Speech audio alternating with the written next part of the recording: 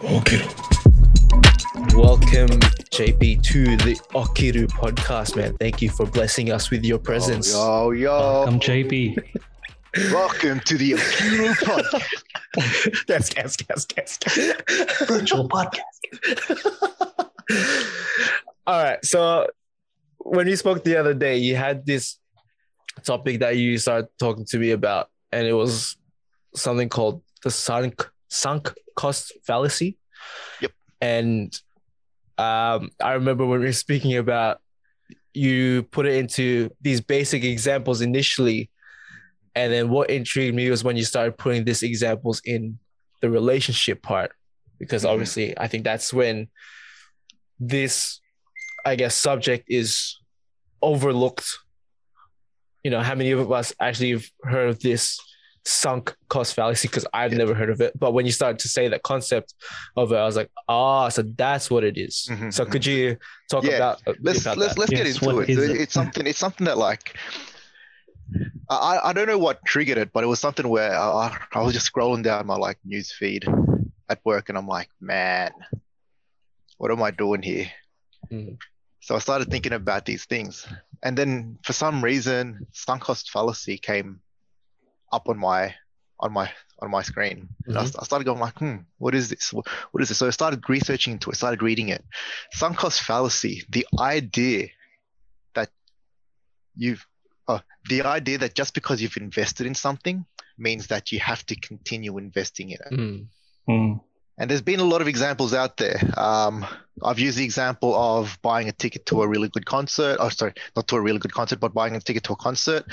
But one that could probably be easily understand is gambling, because people understand the logic. People understand what gambling is. So imagine this: you head up to Crown, go to the weekend, go to the blackjack table, and you're playing, and you end up losing money. Let's say you end up losing a week's worth of groceries. So what you do is that you're like, why not? Let's continue to gamble so that I can get my money back. Right. But if you think about the logic that you've lost money, you're going to go spend more money. It's broken. That logic is broken. Because you've already lost the money, the initial, your week's worth of grocery money. You've already lost it. So why are you even continuing to spend more money? Well, do you think it's probably that hope? Oh man, maybe this one more, I will get that win, right? Yeah. If I double down, maybe this will be the one where I can get all my money back. Potentially, right? It's about that luck. It's potential. Potentially that is the thing. But the thing, the aspect of it that we need to think of is there's already a sunk cost involved in that. Yeah. Where you've already spent the money. You've already lost the money.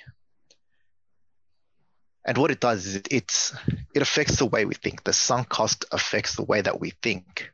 It tricks us. It tricks our mind to wanting to invest more into it. Right. More resources, more time, more money, more effort. And if you think out of the scope of gambling, let's go a bit deeper. Let's go to something like you said before. Like, think about this. How many times of, like, in a relationship, a job, friendships, you're still in it because you've put the time and effort into that. Imagine I've been with my partner for X number of years.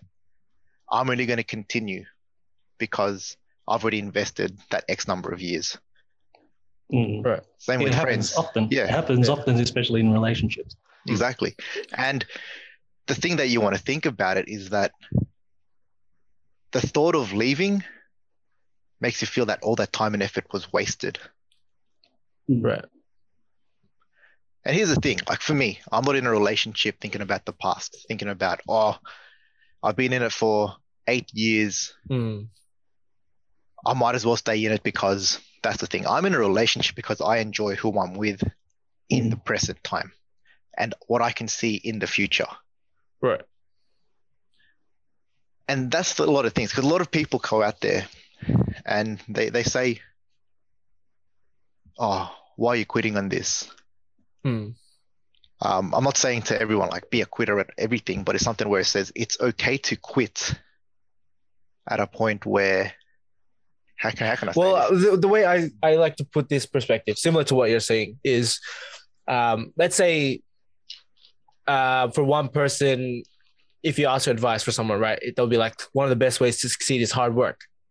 And the way I put it is, if you put the ladder on the wrong wall and you have hard work, you're still climbing the wrong wall. So it's about, I guess in this sense, it's figuring out, oh my God, I just lost my train of thought, but that connection where it's finding what's right for you and not being afraid to lose what's been invested, regardless of what you think might be the right or wrong thing. So the basic thing with sunk cost fallacy is that you're thinking about staying in this thing because you're invested into it, basically. No, you're staying in that because you've already invested. You're already invested. Correct. It's not that you're investing more time into it, because they're two separate things. Yeah. Let's think of it in the way of the concert. Mm-hmm. You spent $200 to see your favorite band play. Right. Mm-hmm.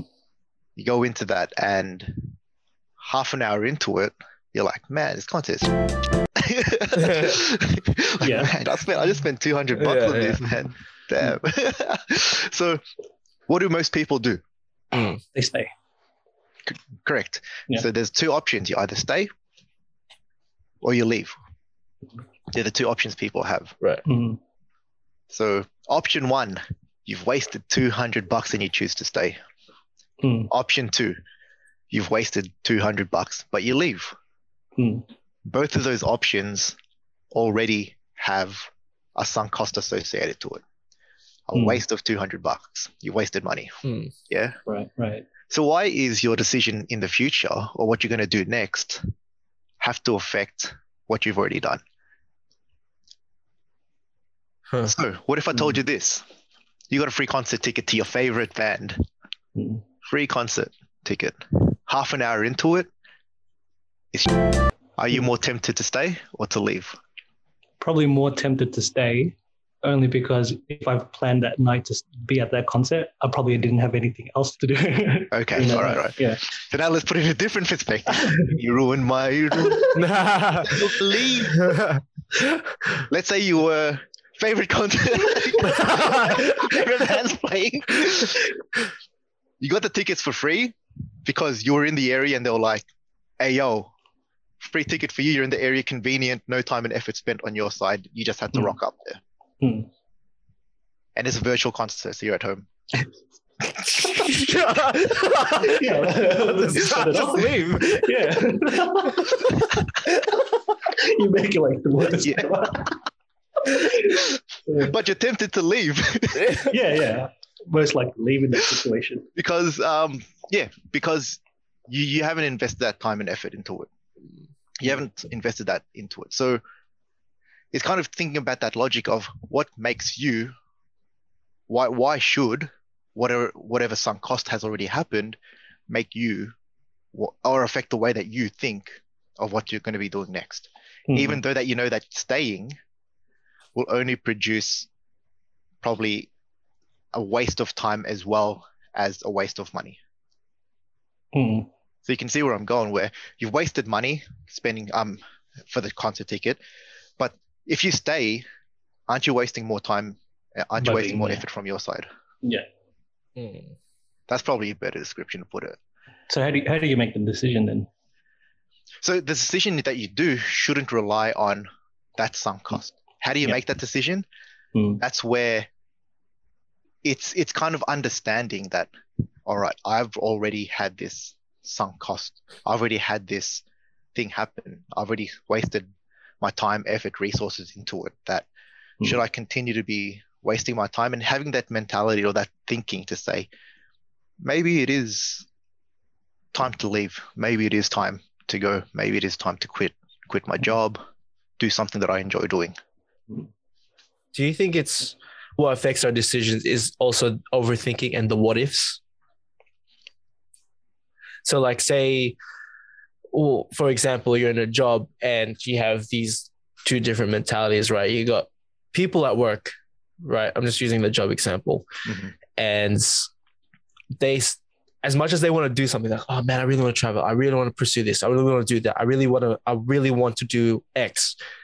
But the reason that they stay is because I need security. And this is where I can find security. I know every day I'll have work, and every end of the week or every fortnight I'll have a paycheck at the end of that. But on the other side of that, if I really want to pursue this, I have to leave this because I have to put more time in that.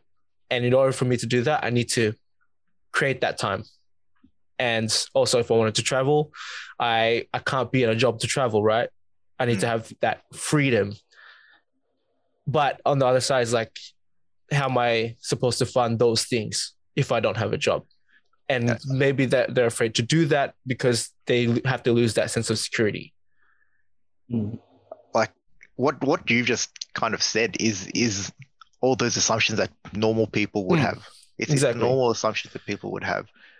But it's that conversation that we go to say, are we ready to make this big jump? Have we put in decisions and thoughts into it? There's nothing wrong about thinking. There's nothing wrong about planning ahead. But it's how deep into that rabbit hole do we want to get into before we make that jump? For me, I'm a very risk-averse person. I like to think out a lot of things. Man, when I go on holidays, I plan like schedules to say, this is the time I have to eat because I know that I have X number of hours to travel to this destination and I want to make the most out of my trips. Yeah. I plan contingencies. What happens if that's closed? I'll make a backup. So there's nothing wrong about planning, but it's understanding that how far into that journey or how far into that jump am I already in? It's taking those. I asked this question to a friend when we had this discussion where I started asking him. I was like, mate, like you've traveled a lot. You've traveled everywhere, and what helped you make that jump to say that I'm done with 9-to-5 jobs. I'm done with working in the office. I want to actually do something I really enjoy. And he told me it wasn't a big leap. It was taking these baby steps until I had that ability to jump or that ability to move. Because you lose a lot. You lose a lot when you make these decisions. It wouldn't be a cold. No one would be making risks if it was easy. But in terms of having it planned out, like I'm in that predicament right now where I'm deciding is working that 9-to-5 job something for me? When am I going to make that change? And like going back, it's where. Is it because I'm thinking that I've invested time, effort into building up my career so far that I'm not leaving? Is it because I've already spent all that time and effort into it? And kind of understanding like that is that sunk cost something that it's just affecting the job that I'm doing? Because I think about this. I think about like friendships, man. A lot of my friendships, I don't think of anything as a sunk cost. I'm friends with you because I enjoyed what we do in the present. I enjoy what we do in the present, and I see that I can see a future with the mates that I have. At the same time, I'm not going to continue to be a friend. I'm not going to continue to be putting in effort if the only reason is because we've been friends since we were kids. Right. And it's a tough decision to have because I feel that I'm a very friendly person. I put my priorities into my family and my friends, and your friends turn into family, and that's what I see. So it's something where if I'm not getting along with my mate's missus, I'm not getting along with my mate's family, I have to think to myself, like, mate, I'm not doing it I'm not friends. I'm not here to be friends with. I'll make enemies with them because I know that these guys are going to be there for the rest of my life. Yeah. But still, that doesn't stop me from ending some friendships or letting friendships drift away. That friendship one's a good one. Why do you think people are too afraid to leave certain friendships? I'm a sucker for this, man. Like I care too much. For me, it's that care factor. It's that factor where, and that's the thing. Like the more I think about it, is it a sunk cost? Now I'm having debates with myself. Like, am I there for the sunk cost, or am I there because I actually truly care for some people? And this one it's a hard one to like. I'm trying to like think how this whole thing works, man, and I'm just so confused a little bit because there's just so much going on. Yeah, it's something. It's a question that makes you think. It's a question that kind of, you think you're on the right. You're like I think I'm with this sunk cost thing, but actually, am I with this sunk cost thing? Yeah. I'm like going in circles and making myself doubt myself, and I'm like, holy shit, man. That's how much this like sunk cost fallacy is like screwed me up so much because I'm just overthinking now. Am I overthinking the stuff that I'm like, it's meant to be simple? Yeah. Do you think that's what we do sometimes? We overcomplicate our life. You say we know, right? Life is simpler than we make it, but because of these certain topics, these things that make us think about these certain things, that they overcomplicate our life. Like what was with this question, this sunk cost fallacy now, I'm thinking I'm putting myself in these rabbit holes as well. And then you start to create doubts and you don't know what should you really do. So what do you think the best way to take action is when you analyze this, when you reflect upon these things? We have each other and we're voicing our ideas, our opinions together, and we're getting perspective. I think that's what's important. We need perspective. And once we start talking to ourselves and we only start trusting our own thoughts, that's how we get into these loopholes. That's how we get into these rabbit holes. So what is necessary is we need to find those people who can be our soundboard, we can plug into, who can give us certain perspectives that we would never thought of, right? So for me personally, I have you two. I have my mentors. I have those people who I can seek perspective from.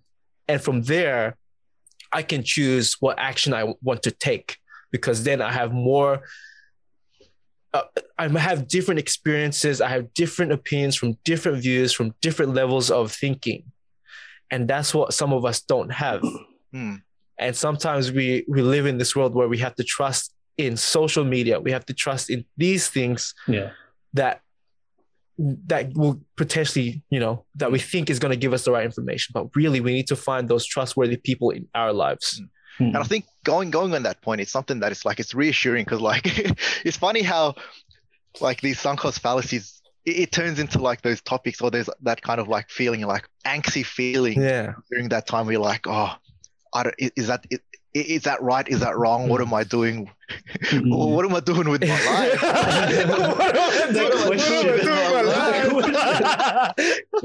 Well, first thing you're eating strawberry, and next thing you know, man, what am I doing with my life, man? First thing you see is a balloon in your face. But happy birthday! It's having that it's having that kind of deep connection with like people that you grow up with, and I think that is something that is really and that's probably the reason why my priorities are family and friends, because it's people who you trust, who you can confide to, where no judgment will be taken. They can disagree. I'm okay with them to disagree, but no judgment will be taken, because you're just there to share something that is either troubling you or you want to kind of get a different perspective on. It's building that understanding of that that diversity of friends, that circle of trust where you can have a different opinion. For example, and I'll use this as an example, like all my mates, if I go to them for advice, a majority of them, if I go to them for advice, guess what? They're going to come back to me. It's like in the same position. Exactly. Right? Oh man, I think I've got a girlfriend, man. Gonna be, I know what you're talking about. Yeah, it's like, oh man, I feel the same, man. I do exactly what you do. It's like, But the thing is, you talk to this to your parents. You talk to this to another mate who isn't in the same Asian age bracket, 25 to 35 age group that you're in. You talk to someone who probably your workmate who's in like a Caucasian background, different culture, different traditions, and they'll go to you and be like, "Oh, mate, like, yeah, nah, man, yeah, it is what it is. It is what it is." Yeah, but like it's and having that diversity, you have that understanding, and this is the same thing. Like Jasper has his mentors. He's got people out there who aren't in his circle of not circle of friends, sorry, his diversity bias, I guess you could call it, or his background. So how can he gets completely different advice from those people, or maybe not completely different, but another perspective of advice from those people who potentially for us might be like, oh yeah, no, unlucky, man. Like you come to me and ask me about advice on how to take care of a kid, man, I don't know. You go to Jeff for that, man. Yeah, exactly. You go to people who've had kids, and that's the thing. It's like, how can you build up that circle of trust, or that circle of friends, that circle of people where you could go to and reach out for unjudgmental advice, or advice where you won't be judged.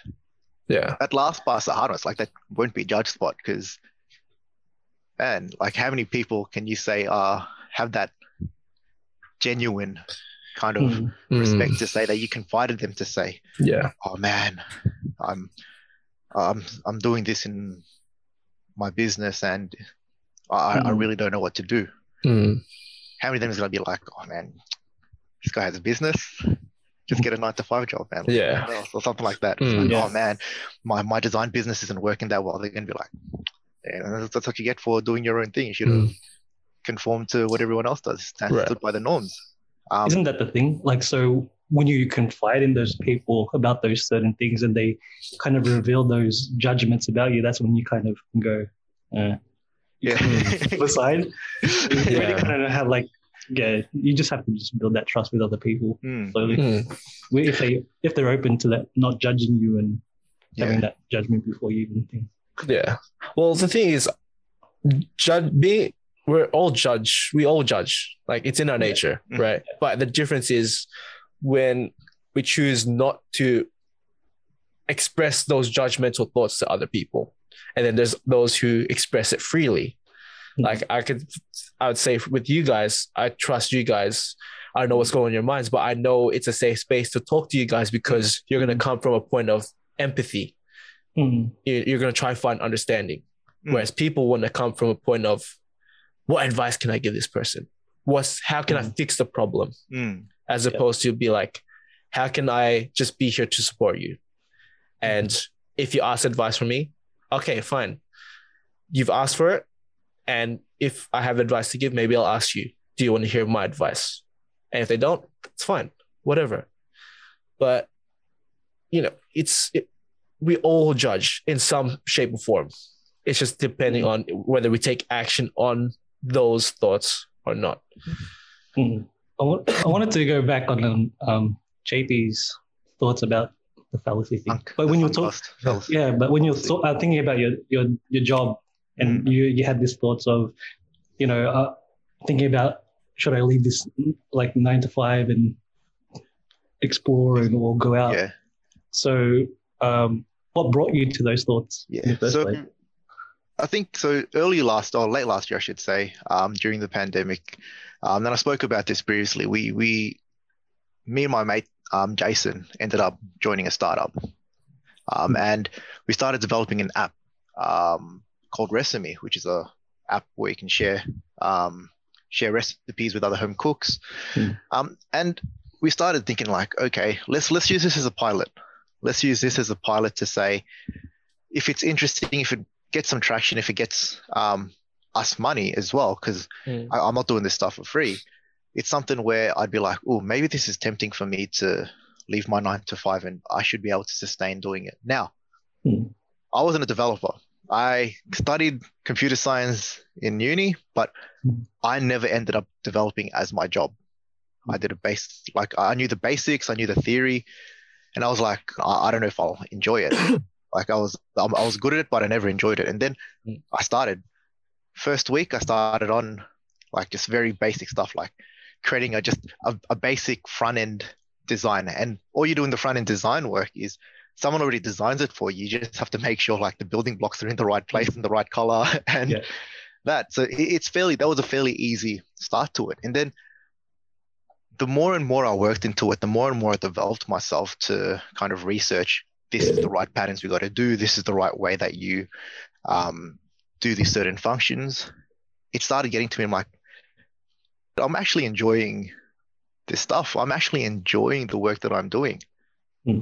I'll finish 9 to 5. I'll get back onto the work. And then next thing I know, it's like 1 a.m., 2 a.m. Like, holy crap, I've been working on this for so long. And I didn't feel tired of doing it. Now, was that because I was kind of sick of my job already? Potentially. But at the same time, I started thinking into it. And the more and more that this app ended up looking like a proper app that anyone would be able to download, I was like, what else can I do outside of this app? Like right now, I've got 9 to 5. I'm making money in my 9 to 5, but I don't have enough time to be working on this startup, plus thinking about other ideas out of that. And having that social life that I have. Well, lockdown kind of like brought it down, but like that social life of being able to just kick back with friends on a Saturday, Sunday without being, oh, sorry guys, I'm working. So that's kind of what got me into that position of thinking, oh, am I ready to move? Am I ready to jump ship? And I think it goes back to the decisions like, how do you know that you're ready? Or how do you know that you're willing to take that risk? I leave this job, I go do some stuff for this startup or my own, potentially my own company with my mate Jason. Is that something that will make me money in the future? I don't know right now. I haven't thought that far. Potentially it could, but will it? I don't have the answer for that. So that's kind of the only one that kind of leaves me behind to say, should I leave a comfortable job where I'm making okay money and potentially just keep doing this on the side? Or do I make that jump to say, you know what, I've got enough capital to fund myself for X number of months, X number of years. Let's just put it into that and just start working here. My biggest fear is just loss of time and effort, and not loss of time and effort into what I've already done in the job, but time and effort into, I've had this business. I quit my job where I'd say I was like 80% content. I'm trying to think of the word. I don't want to say happy, but content. 80% content at my job. Right. At that point, I'd probably say I was 60% content. Now it's kind of moved up, but like 80% content.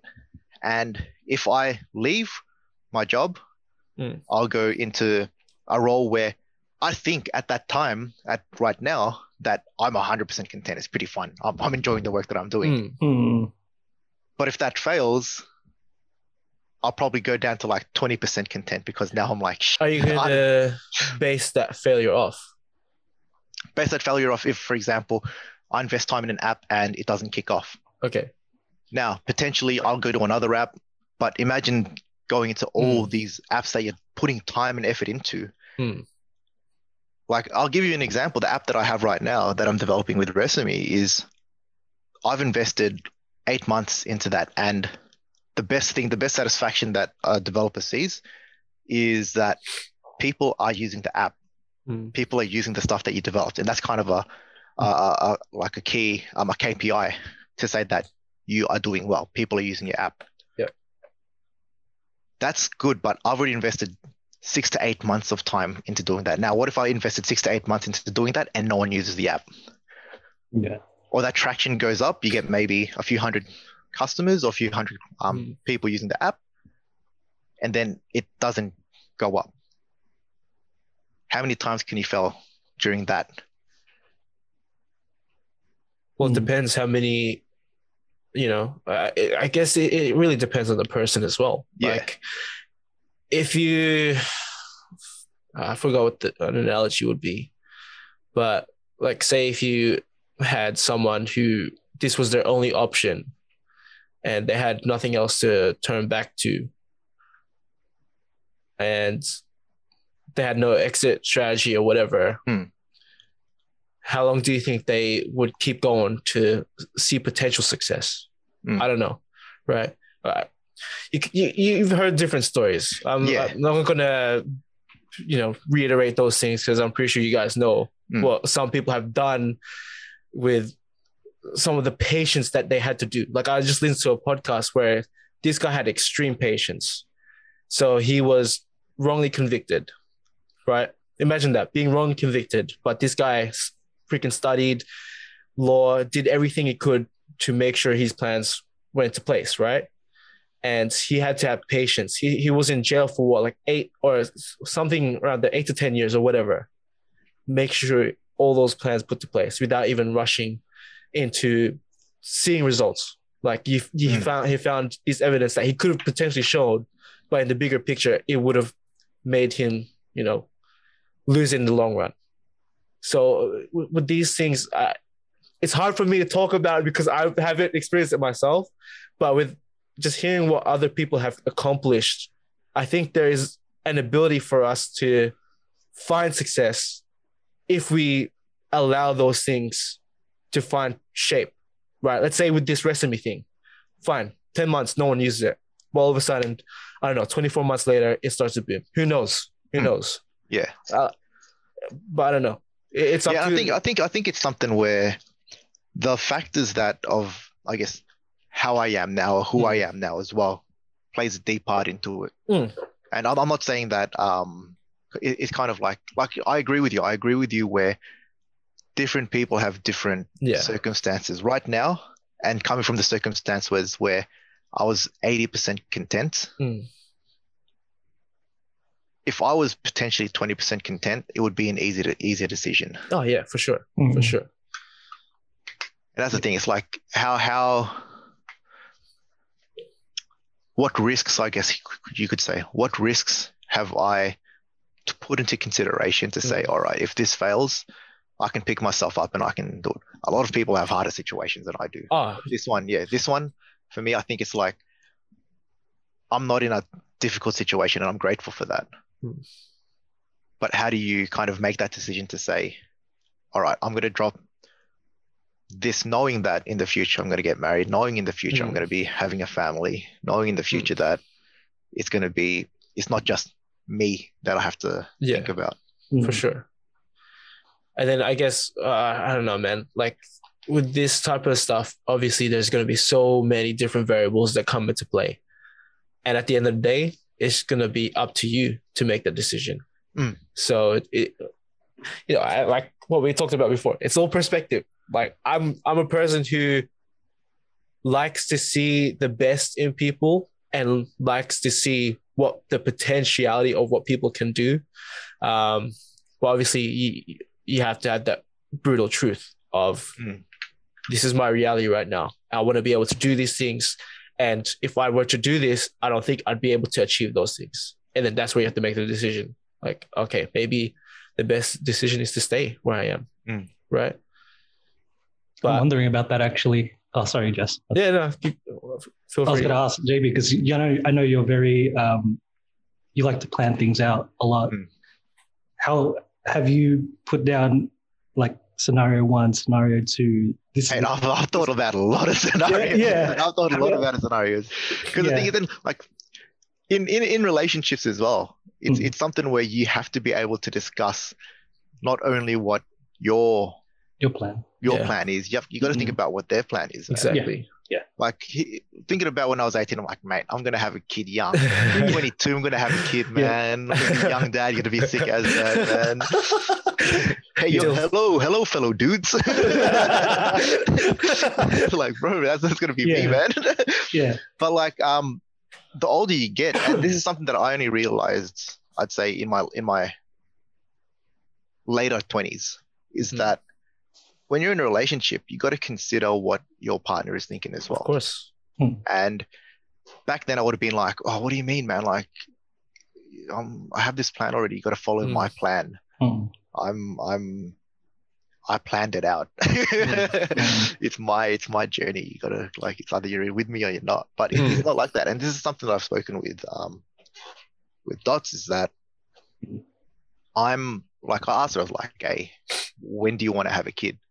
I'm approaching 30 and gone back to when I was 18, I was like, yeah, young dad, 22. Mate, I'm 28 now. So I'm 6 years overdue. Like, it's that kind of thing of like, when do you want one? Because I can't make that decision if potentially she's the one who's going to be giving birth. And so how do you make that decision? How do you put other people's thoughts, other people's goals, other people's journeys, and try to get it to align with yours? So yep. Yeah, go. I was gonna say, so how do you plan those things out? And they're the kind of the options that I thought about. So I'll give you I always think about this as well. I always plan it out, and it always changes. I have like a 12-month, 3-year, 5-year, 10-year kind of goal. Where your 10-year is just very, very high level, man. 10 years, I have my own house, I have 2 kids. That's as far as my 10-year goal goes so far. But like in the next 12 months, I know I'm not going to be getting married. I know I'm not going to be having a kid. 3 years, maybe I will. But then if I take this job, if I take this opportunity, one of either myself or my partner will need to be the one who's going to be potentially funding the breadwinner of the family. Now, is that something that she wants? Yeah. And it get kind of like, just thinking about that spirals down to other thoughts, and you go through all these different kind of branches. Think about it at chess, man. And that's something where I've been nerding out into for like the past few months, is that you think about the early game, the openings that you have they're very easy. They're very easy to memorize because there's less moves, probability wise. There's less options for your opponent to do. You get into mid game is like, holy crap, there's so many different types of options. There's so many different moves that you do. You think that you're planning like 3 steps ahead, and potentially your opponent's like 5 steps ahead of you. You're like, oh crap, how did he read that as much as I did? And then you go to the end game, where the end game, you don't have as much pieces. You've simplified the board. It's potentially an even game. How do you end it on a win? Or how do you end it not to lose? And when I say that it's not to lose, is because a draw is considered a win for both people. Oh, that's a pretty good analogy, man. I just thought about that. You're a genius. You're a genius. It's probably been used like hundreds of times. But like, I just thought about it because I was playing chess today, and it's like something I'm like, it's so true. It kind of resonates in life, where you live youth kind of like, so many people have already been through these options that I know what's kind of the next step. But once you hit mid game, man, the options, it's no longer just basic fundamentals of advance your pawns, knight before bishops, all that stuff. It's actually like, well, calculating steps, but how far advanced do you want to calculate to? Right. Yeah, there's a lot of different factors. Exactly, yeah. And I play a lot of Blitz. So there's also time constraints. Blitz, I'm spending 3 minutes on a game of chess.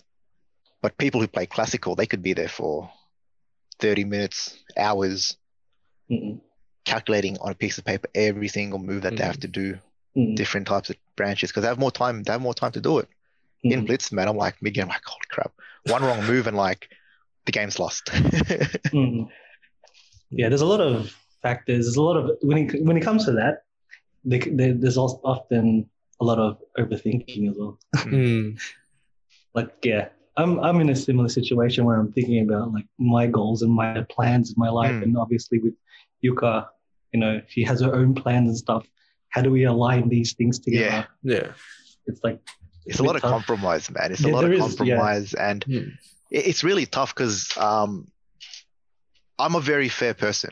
I like to say I'm a very fair person. So I find it a lot easier where to compromise with someone, I may just back down from what I want to do. And that's with the condition of this is someone that I know I'm going to be spending the rest of my life with.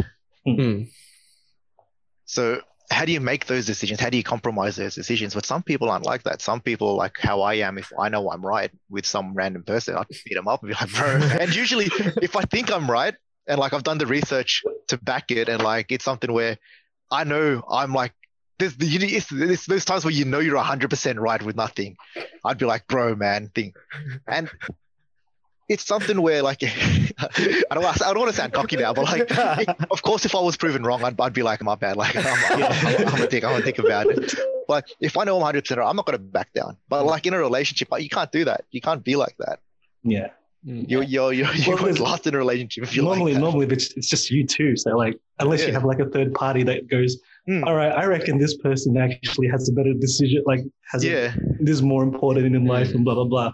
But it's always just you two. Like you just have to somehow make that compromise amongst each other without having this massive argument. Oh no, the brown cups look better. Shit. It's true. I think it's just something where, like you were saying at the start, Jasper, like you wanted to kind of like talk about that sunk cost fallacy, and I don't know if is it fallacy or fallacy. Fallacy. It sounds very phallic. I just think of like phallic when I think of like fallacy. We'll call it fallacy then. But I've heard people say fallacy. I heard fallacy too. That's what I heard. Doesn't matter, man. Who knows what? I'm confused with English these days, man. So many pronouns and crap. But I guess with what you guys are talking about, have you guys done what we've done with our business and found alignment with your partners and actually sat down and talked about what your values are and doing those things together? Like you said, I have made these plans. I have made like a 5-year plan, 10-year plan, but together have you guys made a plan? And have you guys actually dedicated time to sit down and actually talk about it as opposed to just planning certain things? I can say for me, I have, as in like, it's something where I've been on, topics with about that stuff, about for example getting married. Like I wouldn't know if I didn't have that conversation, those assumptions would just be assumptions. So one time I sat down and I'm like, oh hey babe, we're nearly 30. And Joe was just like, shit.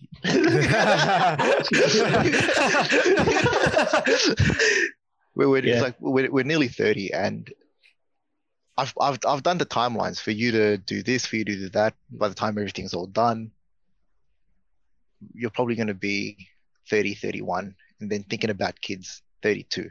4 years. So I know 4 years is the minimum time until potentially I'll get married and have a kid.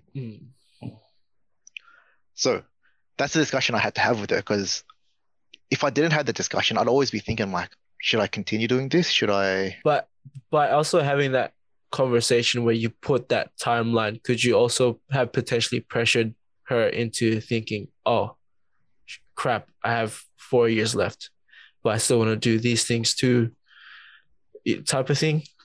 I think it has pressured her, because I think, and when I say not pressure, sorry, let me rephrase. I think it has made her think about it, because she has her own plans. So I asked her, I'm like, where do you see yourself in X years' time? Like, if I wanted to start a family, what would you need to do? And she's a very career-driven person, and I fully respect that. Like, I know she's been trying to like ensure that she's a perfectionist. She likes to do the things to the best of her ability. And I'll go back to one of the discussions that I had with her in terms of, she sent me this article, and I was Googling it. That's why I lost my train of thought. But I was trying to find that article that she sent me, which was, if you can't find a spouse who supports your career, stay single. That's what the article was about. And here's the thing, like, if you start thinking about it, all right, you're starting a family. You're in this position where both of you are doing really well in your careers, but someone has to stay home to take care of the kids. Someone has to sacrifice so that another person potentially could be doing better. So the question came, would you stay home and be the primary carer so that she could further her career? For me, I know my priorities. I was like, I'd be a stay-at-home dad. Hell yeah. Sugar mama. No, but like it's something that I'd value because I want to be a good dad. I want to be someone. I want to have a really good relationship with my children when they grow up. So I'd be like, yeah, I'd be doing that. With one caveat, as long as you don't prioritize work over the family. Yeah. So like that's discussion straight away. You can see both of us are having discussions. Both of us are having conversations about this. It all started with a link to an article, but it's something that grew more and more into something that we were able to talk about. It's difficult conversation. Yeah. I wasn't thinking about that type of stuff before, to be honest. And Yuka's the one that brings it up a lot of the time. But it feels good because you're starting that dialogue. It's no longer just thoughts in your heads that's saying exactly. Yeah. Maybe is she gonna like that? Oh, I don't know. Man. But you're totally right about like that assumption that it's just gonna be your way. Like you have this thing planned out in your head. This is how my life is gonna go. But this other person has their own complete different thing. So when I say like, oh yeah, this is what we're gonna do for the future, and it's like, no, but I want to do this. Like, oh okay. Like this whole of like, because obviously like she lives in Japan, like her parents and stuff. That whole thing of how often we're gonna go back to Japan to visit the parents and all this other stuff. There's so much. Yeah, and they're difficult conversations to bring up. They are very difficult conversations to bring up. It's like ones where is your partner providing you the amount of emotional care that you want? And if she's not, or if they're not, what's wrong with saying, oh, hey, babe, I haven't been feeling loved, or I haven't been feeling this certain emotions, and I'm or something, or having that kind of discussion. And it's hard to bring up to them because you don't want to offend them with a question. They're probably like, I'm just BAU. What do you mean? This is normal. You don't want to get them to hear the news where they're kind of overloaded and overwhelmed and they start overthinking. Are they ready to hear that? So how can you phrase it in a way where that discussion ends up being productive? That discussion ends up having some value rather than just bringing these things up. What's a difficult thought that you've been thinking of recently? Like having a kid, because obviously at our age, it's getting more and more riskier to do that. So yeah, that's probably the biggest one. Like we just want to do the whole marriage and kids thing as quick as possible. So yeah, that just taking into consideration like her position, because obviously she lives here. It's harder for her to find a good job because her English is not the best. So we're thinking, oh, well, is it better for you to go to Japan? But what about me? You know, that all those considerations. We've had this discussion heaps of times. Like that one would be a hard one because like especially where she's from a different country. It's like, and the thing is like because we're all from Australia, we're like, yeah, just get her to move down here. Yeah, but it's something like, have you had the discussion of, am I the one who's meant to be moving over there? Yeah. Then we've had that discussion. It's like she actually offered us like, oh, you should go to Japan. It's more easier to live there. Blah blah blah. You know, you can find a job there. I'm like, I have no idea how to speak Japanese. I'm terrible at language. I'll probably be like a janitor or something like that. So I'm just like, but there's still a lot of different things we're taking into consideration. How did we get to this topic? No, it's good, man, because these are the type of discussions where you get perspective from each other, right? Yeah. They're necessary. Yeah. And they're difficult conversations to have. I don't know anything, so I'm just going to stay quiet because I wouldn't know what to do. I don't know what to do. Like, I'm the worst person to come for that, but I'll just listen because potentially this could help me in the future too, right? What you guys are going through, I know potentially I can come to you guys, hey, I'm having this. What do you guys do to get through that process, right?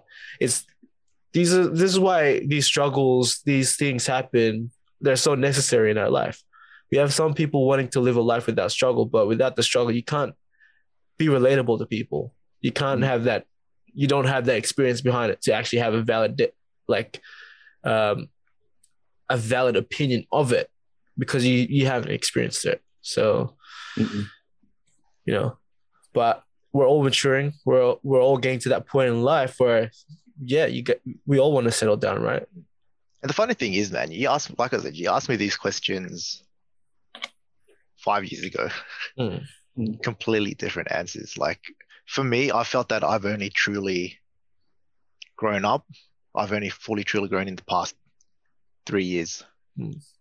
That understanding to kind of move away. Because back then I was just like, I was just like, man, whatever, it'll come, whatever, like that it is what it is mentality, man.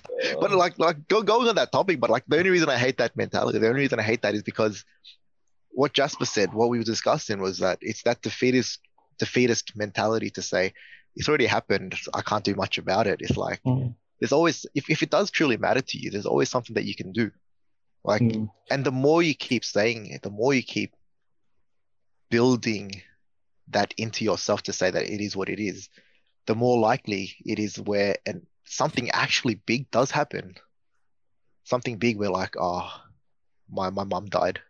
It is what it is. It's like, bro, man, like you can release that emotion, you can release that stuff. It isn't what it is. Right. It's something where how do you kind of tell yourself to kind of snap out of that defeatist state and start saying, hey, actually, I could have changed something. Okay, for the next time, how can I learn and make it better? Yeah, actually using experiences to learn something out of it. Whereas that it is what it is mentality is just, it's kind of this, I don't know if this is the right word, but lackadaisical in a way. You're not, in a way, with that context about, let's say, losing a family member or whatever, you have a right to be, feel that emotion, they're all valid emotions to have. But do you think possibly people aren't willing to show those emotions because they don't want to show their weakness, their soft side? We live in a world where we're always trying to prove that we're strong, where we don't have any vulnerabilities or anything like that. Yeah, I think it is that. I think people are afraid to sometimes be authentic because it's scary to show your true self to other people in case you get that judgment. But yeah, I think it's true. I think it is. It is that vulnerable state because even with you boys back then, I probably wouldn't have shown that vulnerable, that emotional side of me. I probably would have been like, bro, like, oh man, I'm sick kind of attitude. But now it's like, I see all these people who still have that tough exterior who are like, oh bro, I'm sick, can't look at me. It's like, I don't want to be that anymore.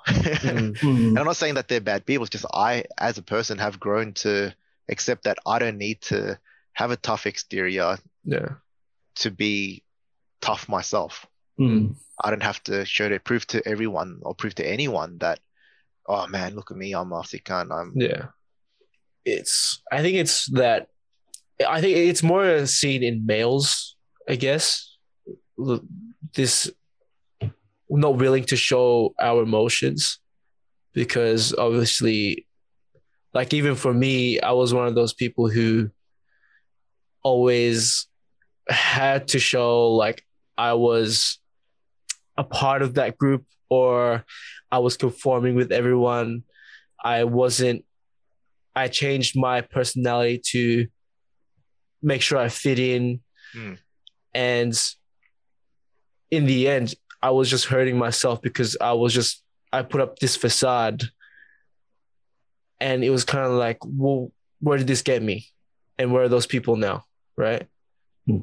It's just a waste of energy. It's a waste of time. It's best to show who your genuine self is because the people who will be there for who you are going to stay with you no matter what.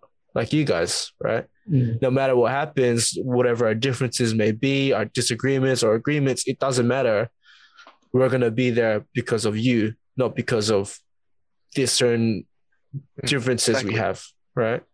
I'm curious to know, how did you guys feel like the first time you actually revealed your your, I don't know, what do you call it? Your genuine not genuine self, but just broke down those walls. The walls. To not, I think you're more likely do it to your partner, but to your boys or to your friend group. I think for us, it was like, it wasn't just I'm gonna bang straight away. It was something where it took time and trust to develop. Like, and I think back at like the Palmer's group. I think back at the Palmer's group, back like I was on like my phone looking like old videos, and I see one of when like Jasper first joined us. That night at Josh's house, man. I was like, that's a sick card, man. Well, like it was like that night. It was like that night. It's like, yes, I grew up with him when I was young, and this was back years ago, man. This is probably like 10 years ago, nearly, yeah. I think 2014 when that night. 7 years ago. Fuck, this guy calendars and his calendar. I was initiated. Yeah, but like it brings it up with like, it's been 7 years. Like, all right, I didn't really like, we hung out at church and stuff back then, but I wasn't really close as I was to you as like you were probably with Josh and Jake, where you probably see them a lot more. And for me, I only came back to church. When did I come back to church? When I was like 12. Probably 2002 was when I went back to church. So I had my childhood. I saw you guys at like family parties, but I was never at church spending every week with you guys. So that's where potentially like we started having that friendship. We started kind of like, oh, I remember these guys from parties. We started being the friends. And then we hit that party when Jasper was initiated. And me thinking back 7 years ago, I'm like, mate, I would have never seen myself friends with Jasper because he would just never hung out with us. Yeah. But now you can see the people who were there in that group, the people who were there in that circle, all those people who actually ended up mattering were the ones who are still there now. And it's tough to say that. It's tough to say that. Yeah. That's how I feel about it. And that's where I take it into consideration and I'll say how you say it. I did not stay friends with people just because I've invested time and effort into them. I stay friends with them because I enjoy how I am with them now in the present and how I see myself with these guys in the future. And that's why, like I said, I put effort, even if I have misunderstandings with their partners, I put effort to ensure that I'm not here to make further like disruptions. I'm not here to be the bad guy. Because I know that I have to spend the rest of my life with you as well as part of the family. You know, one thing I noticed, especially with that trip we had during the start of the year, how we're all just trying to find understanding now. We're not afraid to have those conversations. Whereas I felt before, we're more just, hey, let's just have fun, guys. Let's just do this and that, whatever. It's just that enjoyment. But now you can really see the maturity in the group and with our own growth as well. And it's those conversations you realize like, man, we're not these kids anymore who just do these things just for fun. We're trying to find value in all things we do in life, right?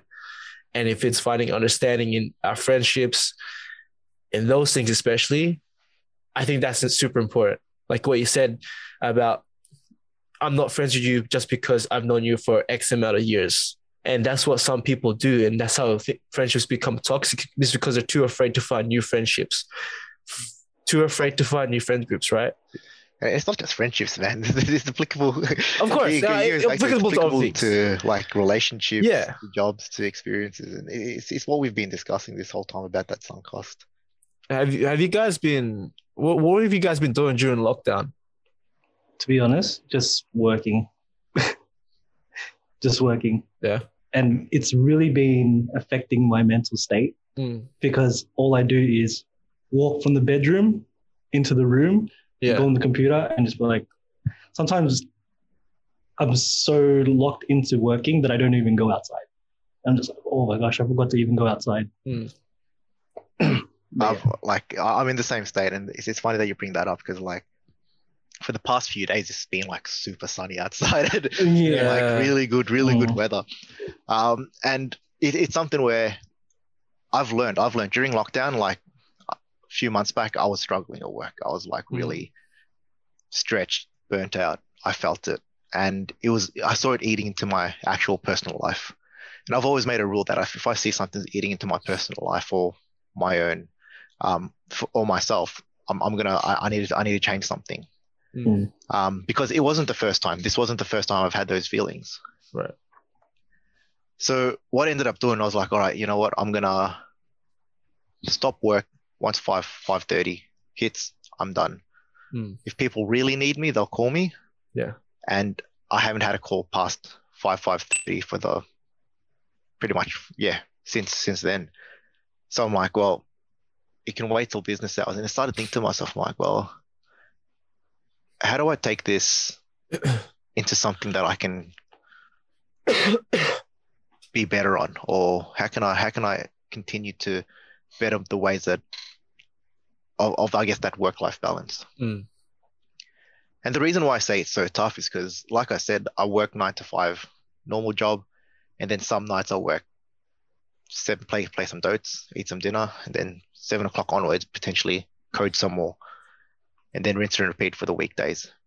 What I started to do recently is, like you said, for the past, I guess, you're so invested in work that you haven't been able to go out. Like the first lockdown, every lunchtime I'd go running. I'd run around Skeleton Creek, do something like that. But now all I do every lunchtime, man, I'm just eating lunch on my desk. Yeah. While I think, and it's how do you force yourself out of that habit? How do you get out of that loop of it's just work from 9 to 5? That's hard. I think the first thing is realizing it, right? So I realized that just recently that I was not going out at all. The one thing I did this morning was actually like wake up super early and actually meditated for the first time in a long time. And actually that made me feel like so much more level-headed throughout the day, because when I'm working at home and the only thing is going from the bed to the desk to the computer, and all you see is like, you're constantly like, in front of the screen, like people call, I find myself a little bit on the edge. So I get like angry at like little things. So having that meditation, I was able to at least keep level-headed. I should definitely go more outside more. That's for sure. Yeah. Like I get that feeling because like I remember just a few weeks back, I was in a meeting and I just went schizo at my team. Yeah. It was like I'm a really bad work from home, so I'll tell you my habits. Like I have a daily stand up at 9 a.m. My alarm's at 8:55. Man, I'm not allowed to bed if I'm on that meeting. Yeah. So like I'm already kind of like, oh man, I just woke up. All right, I'm pretty good. I'm pretty good now. I had another meeting after that, and it's come to the point where it's something where I just went into that meeting and I'm like, guys, man, here's everything that I'm doing right now. And like I was already overloaded. They knew I was overloaded. And it was like a very simple task where a simple document that you just have to read will give you all the answers. Yet they're asking us like, oh, can you write this up into an email that we need to send up to the upper management so that they get an understanding of it? And I'm like, everything that you need is in this document that I've already spent time and effort into doing. And then they just kept going into like, oh yeah, but it's not written in the way that's structured in the way that I'm like, here's the information. And I told them word for word, here's paragraph 1, here's paragraph 2, here's paragraph 3. You just have to put it in a nice email. And they're like, oh, but I don't have an understanding of it. I'm like, of course you don't have an understanding of it. That's why it's in this document for you to do. And it's just getting like, you see that frustration building up and up. And I was like, what do you guys want from me? Like, what do you want? Like, information's there. What do you need from me? Because they were trying to they're just beating around the bush, kind of like not take away like not do work. And it's like the stuff's there, guys. Like I'm frustrated. I just came off a meeting. I haven't had my coffee yet because I wake up late for my stand-up. And then now you're asking me dumb questions. And the dumb thing about these is that like some of these guys are getting paid like 150K, and I'm like, Oh, But then again, like I'm not like that to everyone. I'm only like that if like I'm bottled up already. Like I'm in that mood. And like I'm usually very helpful, especially if you're a new starter, if you're a graduate. I'll invest time to mentor you guys so that you grow up to have that same mentality that I want to be hardworking. I want to do well in my job. I'm not here to fill a role. I'm a team player. I'm if you need help, I will help you out to the extent that I'm not stretching myself and overburdening myself with work as well. I'll help you out to the best of my capacity. But some people just don't understand that. Some people are the ones who I can do the work, but I can get this person to do it, so they'll do it. Even though they're overloaded, I'll get this person. Like, they don't want to learn, they don't want to invest that time because they know that the company won't get rid of them. It's probably cheaper to keep them on board than to get rid of them. Yeah. I just want to travel the world, eat, and review stuff. I just want to be a food reviewer. Want to be a food blogger? Yeah, food blogger.